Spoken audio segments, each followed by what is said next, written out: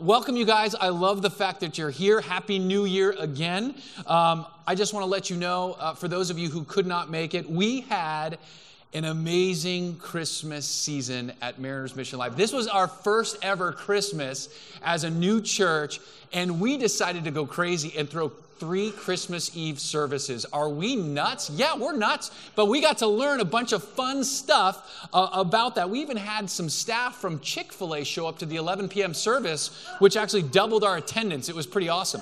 But it was so great. God was honored. We celebrated Jesus as a church. And then we invited people. Many of you took church in a box with you home because we wanted to have a volunteer appreciation weekend for so many of you guys who served so faithfully.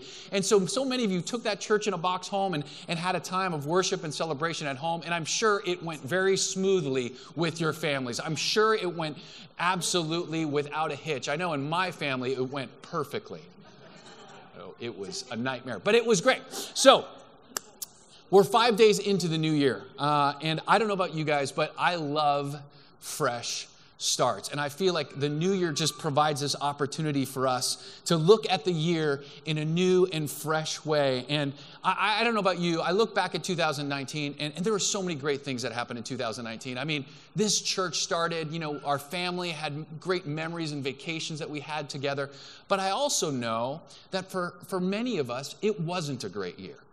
And I look back at the last couple years, and there's other years that I would say, okay, I could take a do-over on that particular year. And so wherever you're at in that whole kind of perspective about New Year's and looking ahead and looking back, I totally get it. So whether this past year was good for you, bad, or just kind of more of the same, no matter what, this time seems to be the time where people are asking themselves, whether they say it or not, how should I approach 2020?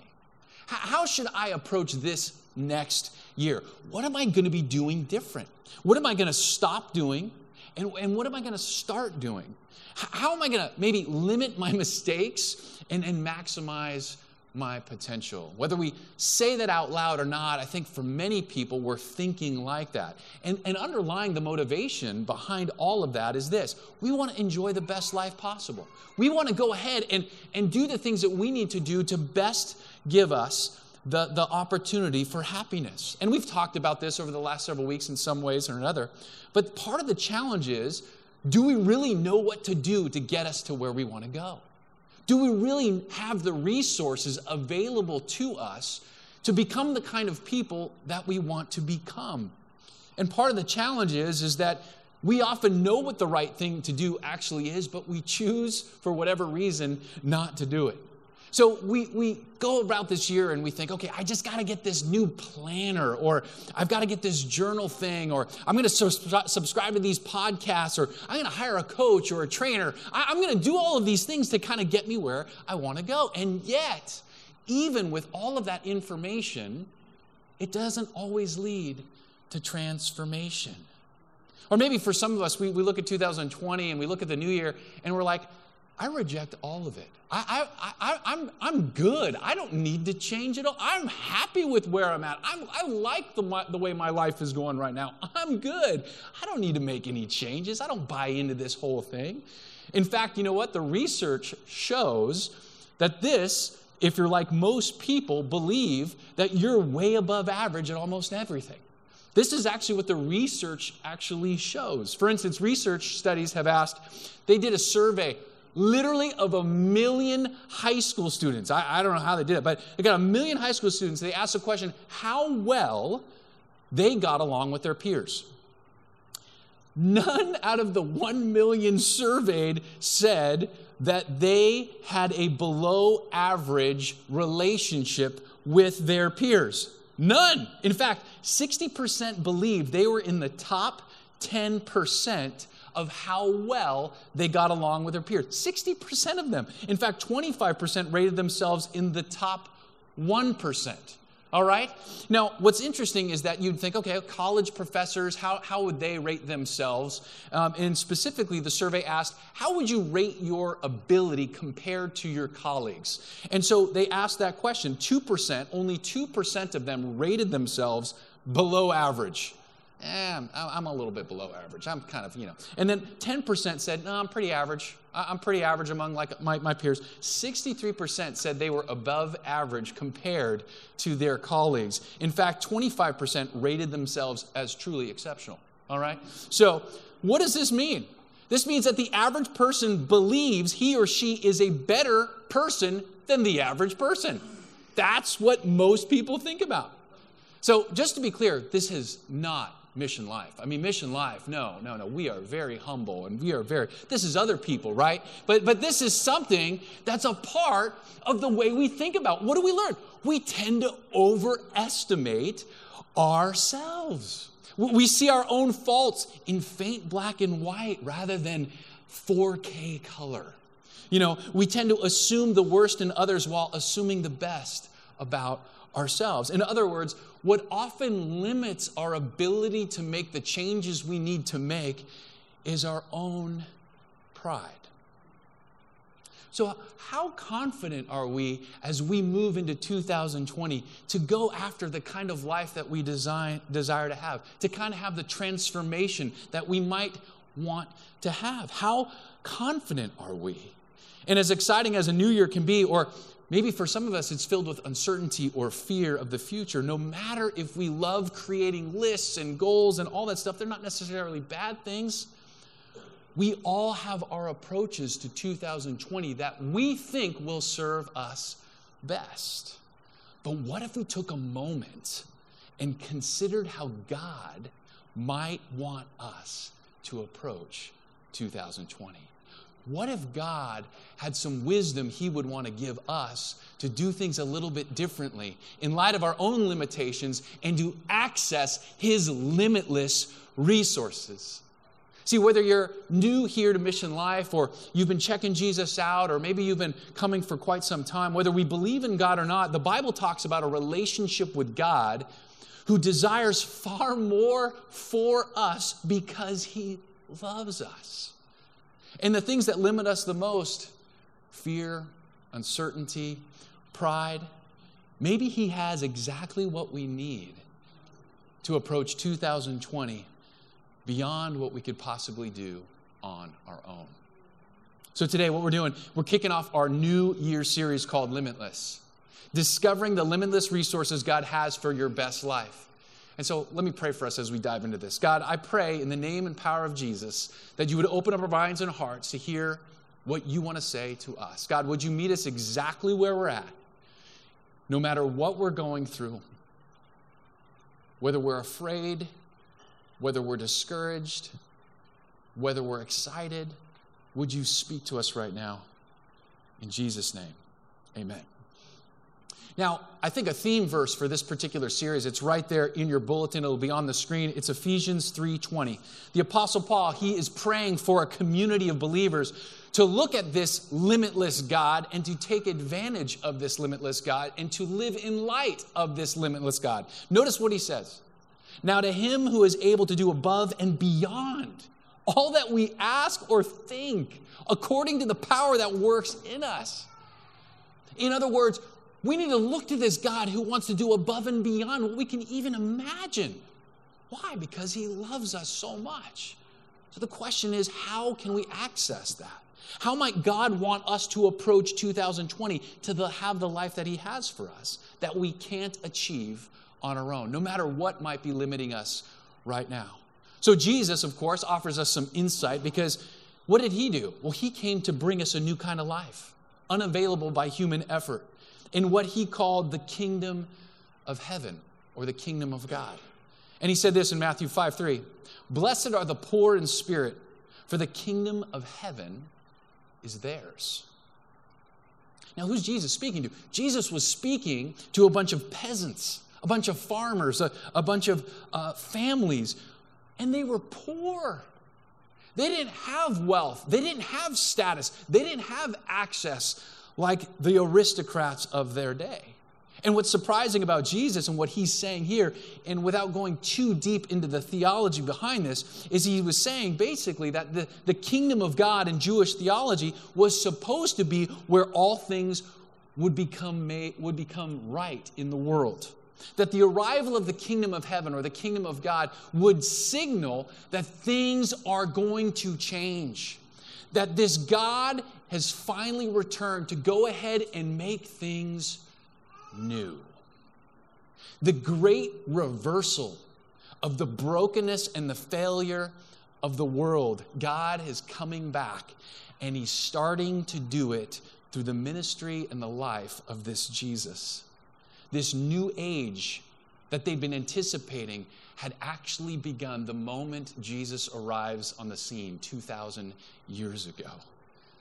And so this meant that God's gracious activity was finally bursting into the human world to bring justice and mercy and forgiveness. And the word blessed there, we hear that word a lot. We talked about it over the last couple weeks as well. It means happy, and it means really in connection with a relationship with God. But in fact, it also kind of implies congratulations. So you could really read this as congratulations to those who are poor in spirit, for the kingdom of heaven is theirs. In other words, you're in an enviable position. You actually have God's favor. You actually have him on your side. And he's actually going to work on your behalf. Oh, congratulations. The kingdom of heaven is yours. But how can we access this? The poor in spirit. The more one is aware of their need for God, the more one is going to be receptive to the work of God that is dawning through those who are attached to Jesus. So if we want to step into 2020 with God's gracious activity at work in our life, we have to realize what it means to be poor in spirit. Are we poor in spirit? How do we know? What does this look like? What does this mean? Well, we're going to look at an example of someone who was poor in spirit. And they saw how they needed God because they had an epic fail in their life. Turn to Psalm chapter 51 if you have a Bible, or you could follow along in your bulletin. Psalm 51. We're looking at a very famous psalm attributed to King David. And we're not going to read all of it, but this is a bold prayer. This is by a man who had made some colossal mistakes and really exemplifies what it means to be poor in spirit. But here's the beautiful thing. We don't want to wait to come to the place where he came to be poor in spirit. We want to learn from his mistake and his modeling so we could benefit from being poor in spirit today. So notice what he says in Psalm 51. Be gracious to me, God, according to your faithful love, according to your abundant compassion. That word abundant means great, overflowing, overwhelming. He's looking to the God who can go above and beyond. And what does he say? Blot out my rebellion. Completely wash away my guilt. Cleanse me from my sin, for I'm conscious of my rebellion. My sin is always before me. So why is David praying this prayer? Well, for those of you who aren't familiar with his story, he's totally blown it. He is literally at the peak of the chain. He is the king of Israel. He has everything available to him. And at this moment, he's living and responding in wake to his grievous sin of adultery to Bathsheba. He's murdered Bathsheba's husband. And he has taken her as his own wife. And God sees all of this devastation and is displeased and uses a prophet named Nathan to expose what he was trying to cover up. God saw all of it. And so in the midst of this, I'm not saying, hey, let's go out and blow it big so we can get to this place where we're open to pray like this. I'm not saying that. But let's learn from his posture to what does it look like to be poor in spirit. So what can we learn right now? Here's the first thing. If David were to talk to us right now, he would say, first of all, when you come before God like this to be poor in spirit, we don't blame. We don't blame. Verse 4, against you, you alone I have sinned and done evil in your sight, So you are right when you pass sentence. You're blameless when you judge. Indeed, I was guilty when I was born. I was sinful when my mother conceived me. Now, for some of us, we're not familiar with the term sin. Sin means missing the mark. It means we're not living in light of God's intended design and purpose. We're not flourishing and thriving as the human beings that God designed us to be. And David recognizes in this moment, his spirit has been just absolutely impoverished as he recognizes, I can't make any excuses for myself. I'm not going to blame somebody else. I'm not going to blame others. I am living in light of the decisions, the choices, the desires, the appetites that I have. I'm in this place that I am because of me. And so to be poor in spirit really means I don't have it all together. And it's my fault. And notice what David doesn't say. Notice what David doesn't say about this incident. My men, they should have stopped me. When I was going out to go ahead and get Bathsheba, I should have had these guys stop me. Or, hey, she was bathing on the roof nearby. I mean, who does that? I mean, I was just going up there to relax, and she was in my way, my view. And so he doesn't do that. He doesn't say, my wife, McCall, she hasn't been there for me, and so she drove me away. He doesn't provide any of those kind of excuses. And notice in verse 5, he admits his need for forgiveness isn't just a one-time thing. He recognizes that he is bent towards himself. If someone were to ask you, hey, what's the difference between an apology and a confession? Would you know the difference? In the wake of numerous public confessions by fallen politicians or business executives or sports figures, there is a book written called The Art of Public Grovel by Susan Wise Bauer, and she offers a helpful distinction. She said this, an apology is an expression of regret. I'm sorry. A confession is an admission of fault. I'm sorry because I did wrong. I sinned. Do you see the difference? Can you tell the difference when you see people who are truly contrite, truly regretful of the decisions that they've made, and they own it, they take full responsibility of it? Now, let me tell you something that is so shocking. I mean, this is worth you being here this morning, right here. None of us like confession. Thank you. See? Aren't you glad you came? None of us like confession. We do not like to do this. When we have messed up or we've made mistakes, our first response is not confession. It is deflection, right? It's covering up. That's what we do. It's defensiveness. You did this, you caused this. And we see it from the very beginning of the biblical narrative. God already knows. And so when we ignore it for hurting others, ourselves, and we don't accept that full responsibility, what are we doing? We're missing out on being poor in spirit. And when we don't blame, when we confess like David here, we discover something about God's limitless resources. When we don't blame, we confess like David here, we discover something about God's limitless resources that actually can make us more open to admitting our fault. So notice what David teaches us next about being poor in spirit. The next thing is he says, we don't bargain. We don't bargain with God. Verse 16, he says this in his prayer, you do not want a sacrifice, or I would give it. You're not pleased with a burnt offering. In those days, they had a temple where God's glory would dwell among his people. And the way in which God could dwell in the midst of his beloved people who were unholy and impure and full of brokenness was to have some sort of a system to help provide sacrifices not to appease God, but to say, you are a broken, fallen person, and I am a holy and perfect God. This is a visual reminder of the cost of your sin. And so David is saying, look, what I would like to do is I just like to kind of give you a bunch of more sacrifices to cover this thing up and fix this whole mess, and then we'd be good. That's what I want to do, but he knows better. That's not what God really wants. Sacrifices during this period were meant to teach God's people something. And to be ceremonially clean was really important in light of God's holiness.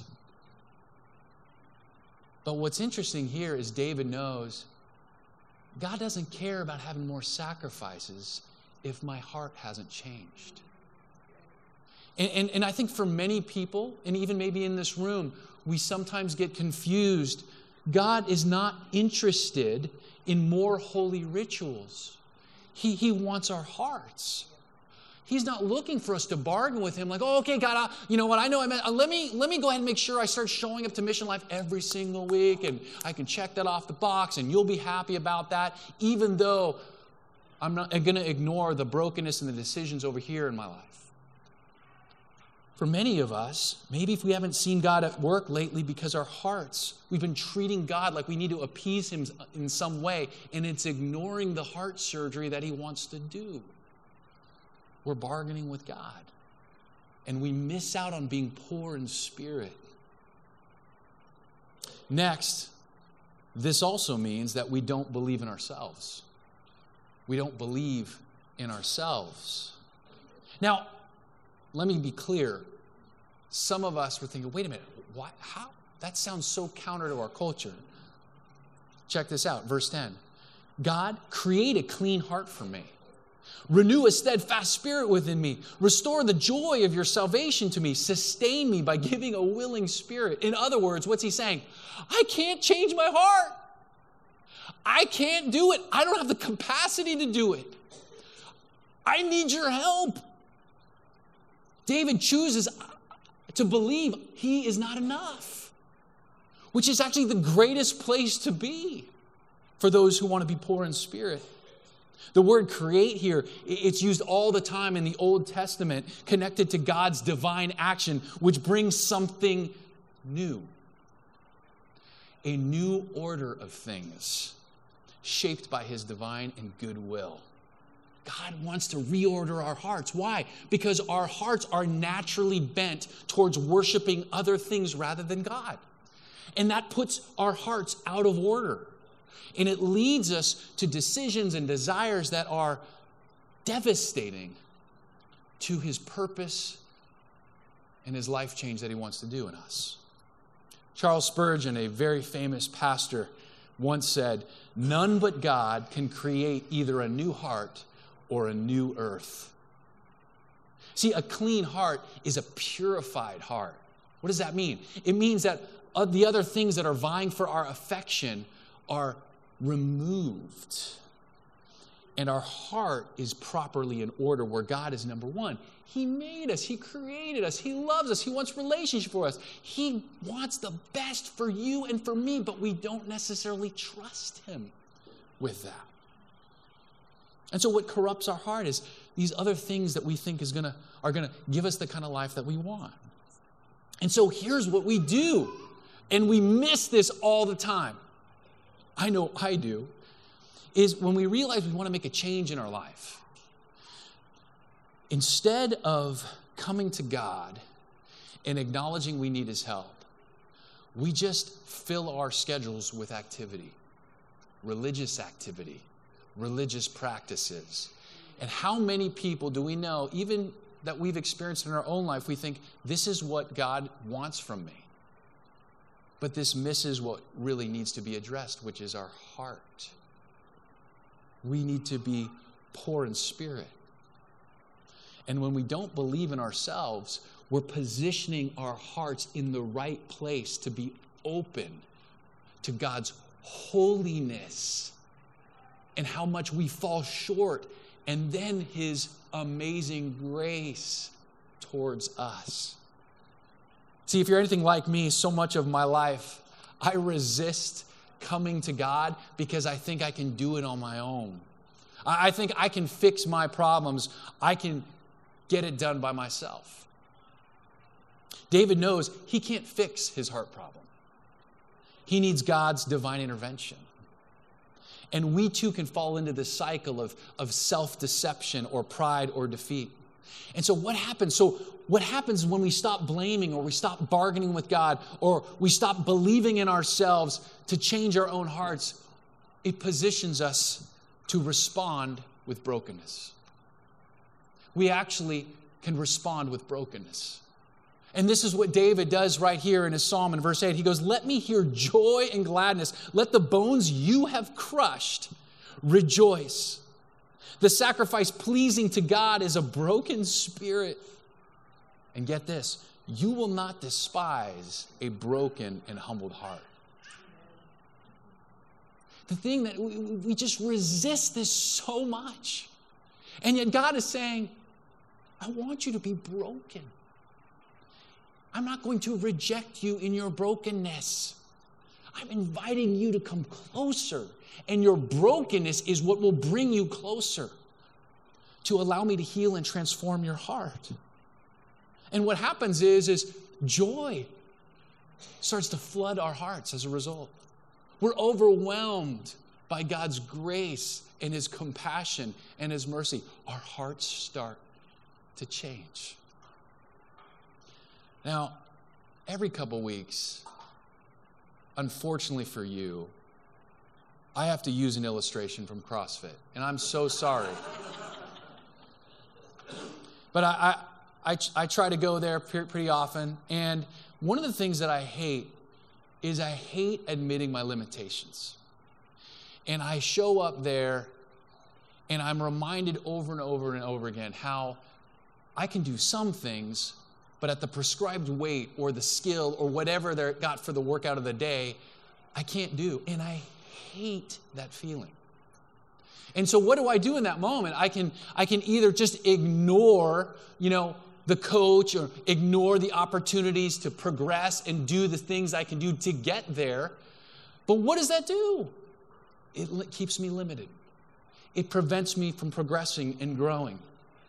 And so I want to grow, though. I want to take my next step. Well, I've got to be open and admit where I'm at. I've got to admit, this is where I'm at. That's all I can say. God, would you help me in the midst of taking my next step? And David realizes what God wants most from him is not more religious activities. He wants him to sacrifice his pride. I want you to sacrifice your pride because that's where I can fill your heart with my limitless grace. The unmerited divine favor that brings the resources of the kingdom of God all over your life. That's what I want for you. That's why our church is committed to creating spaces like this, to come as you are. This is not the time to show up with, hey, everything's going great. We're all, oh, yeah. No. We are a community of imperfect people. We're a community on a journey of restoration because of this Jesus. And so here's the big idea I want you to get before you leave here today, and it's this. God makes the best me out of a broken me by His limitless grace. God makes the best me out of a broken me by His limitless grace. I don't know about you, but this is really good news. This is such good news. I need this. I need this every day, every week, every month, every year. I need this. Because I have hopes like you. I have aspirations. I have dreams. I have disappointments. And usually it comes back to me. What I can control, what I can't control. Am I enough? Am I not enough? Failures in how I treat my wife or my kids or other people. God doesn't want us to hate ourselves. He wants us to hate our sin. Because when we hate our sin, we're open enough to see God's amazing love and His goodness and His grace. And without that, I'm tempted to rely on my own abilities. I'm tempted to try to keep up appearances with other people to make you think I'm better than I really am. It's exhausting. So how can we stay broken before God? What can we do? What's our next step? How can we move forward? Here's a couple ideas. When we turn our lives over to Jesus, and for some of us, we might not have done that yet. And this is your day. You can do that. You can simply invite Jesus. Jesus, forgive me. Purify my life. Purify my heart. I want a relationship with you. I want to follow you. I don't have it all figured out. Take that first step. Pray. Ask Jesus, come into my life and let us know. But when we turn our lives over to Jesus, he gives us his Holy Spirit. And his Holy Spirit reminds us on a regular basis to go back to God, to turn back to him. He nudges us. He guides us to keep longing for God and his goodness and his love. But he won't do it for us. And so here are some ideas to keep this in front of us, to live with this sense of brokenness before us. A great way to avoid being poor in spirit is to ignore the Bible, okay? If you want to make sure that you're not poor in spirit, don't read the Bible. Do not do that, okay? 1-year Bible reading plan, ignore that. Just don't even do it if you don't want to be poor in spirit. But if you want to be poor in spirit, you've got to read God's word. If you've never done it, I get it. Join the journey with us. Wherever you're at. The Christian life is not acquiring more Bible knowledge and quoting scriptures at people. That just puffs people up and makes them arrogant and self-righteous. That is not who we are. But the Bible reminds us of our brokenness as we look at human condition. We look at the stories and go, that's me, that's me, that's me. Oh my gosh, oh my gosh. But in the midst of it, you see God's grace. You see him at work. And he's saying, come, trust me. I've got promises for you. Trust me. Look at what I've done for you. Get into God's word if you want to cultivate a life that is broken before God. A second way is getting around other people on the journey of faith. When we get into groups like FPU or the Connect groups that we offer for men and women, etc., that's a great way for us to get real and honest and transparent. The groups are designed for us to get into God's word and to discuss God's word and to process it through our own lives, not to show off our knowledge. It's to admit our brokenness before Jesus and start to go, I need to trust him. Will you pray for me? Will you pray for me to obey him so that it can change the way I treat my wife or my kids or my coworkers? Get into community and on the journey of faith with others. Another way is through prayer. Maybe you've never prayed before. Maybe prayer is an intimidating thing for you. We want to encourage you to start to pray. Prayer will open up your heart to what God wants to show you and keep you in this humble place. We do this thing called Rooted. It's a 10-week spiritual growth experience. It's launching in April. And one of the weeks talks all about this. If you don't know how to pray, you could talk to our prayer team afterwards. You can sign up for Rooted in a couple months. But we want to start that journey of prayer. There are all kinds of other ways. Those are just some ideas. But here's why this matters so much in our approach to God. Think of our relationship with Jesus like a balloon. There are 2 ways to keep a balloon afloat. If you blow up the balloon with your own air, you're like, that balloon needs you to smack it around a little bit to keep it up, right? You got to keep kind of doing this. Keep going up like this, right? Some of us view our relationship with God like this. I've got to show up on a Sunday, have Kirsch smack me around a little bit. Boom, boom, boom, boom, boom. Do this. Sign up for this. And you're like, I don't really like that. And then I don't see it for 6 months. I understand the why, all right? Because we think this is what the Christian life is like, smacking me around a little bit. I need to get smacked around. It's been a while. I should go get smacked around a little bit. No. This is not what God wants for you. It's not what God wants for me. There's another way to blow up a balloon, and it's helium. You don't need to smack it around. It floats. When we are poor in spirit and we see the good news of Jesus for us, we see the holiness of God, the justice of God come upon and punishing the perfect and sinless Son of God, Jesus, on our behalf because of God's grace that we don't deserve, That is helium. But I won't live like that unless I'm confronted with that truth on a regular basis. And so for some of us, this is the year to be broken. This is the year that we're going to stop playing church. This is the year we're going to stop keeping up with appearances. This is the year we're going to stop ignoring those things that are holding us back from trusting in the overwhelming, limitless grace of God. This is the year. Aren't you done? Let's stop playing a religious game. Jesus has so much more for you. He loves you so much. And so what does this look like? Well, if we live in light of this brokenness, what happens? Matthew 3:8. Therefore, produce fruit consistent with repentance. What's Jesus saying there? He's saying that if you walk in this broken, contrite heartedness because of the gospel, because of what I've done on your behalf, you are actually going to obey. You're going to actually rewrite your schedule. You're going to take a look at the way you do life, and things are going to show up in your life different. You're going to become more patient and kind and loving and joy-filled. You're going to be less legalistic as a result. You're going to be quicker to run towards God in the moments where you realize, I blew it. It'll show up in your life. See, repentance isn't a religious word. It just means heading in the wrong direction, being aware of it, and then heading in the right direction. Our whole life is a series of repentance. That's not a bad thing. That's a good thing. Don't be afraid of that. Lean into that. Imagine what God can do to make the best you out of a broken you this year. Imagine what God can do. You don't even know. The Apostle Paul reminds us that our constant source of life is what Jesus has done for us.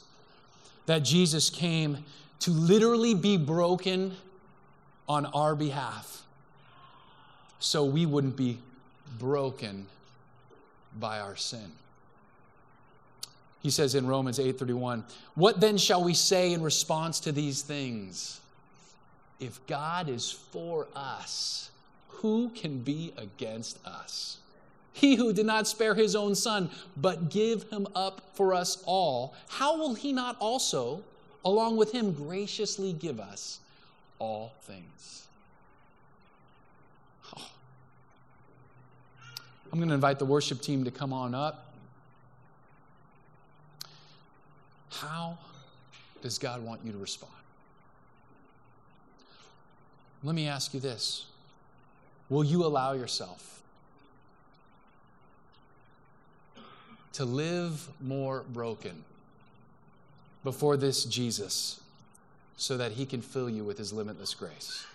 Will you commit to take your next step this year, one step after another, to be broken, to be poor in spirit, and to allow God to work in your life and do things that are above and beyond what you can possibly imagine in your marriage, in your habits, in your workplace, with your kids, with your parents, with your fellow students? Imagine what God can do with you being broken and open to God's limitless grace. I can't think of a better way to respond right now than to give you space to talk to God. And one of the ways in which we respond back to God is through communion.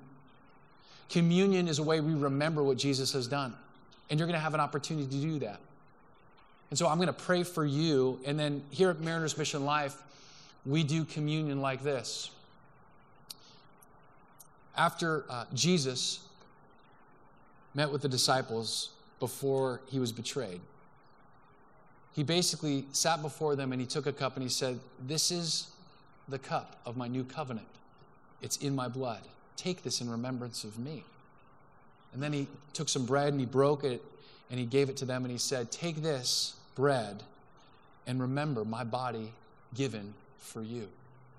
And so when we partake of the cup and take of the bread, we remember what Jesus has done on our behalf.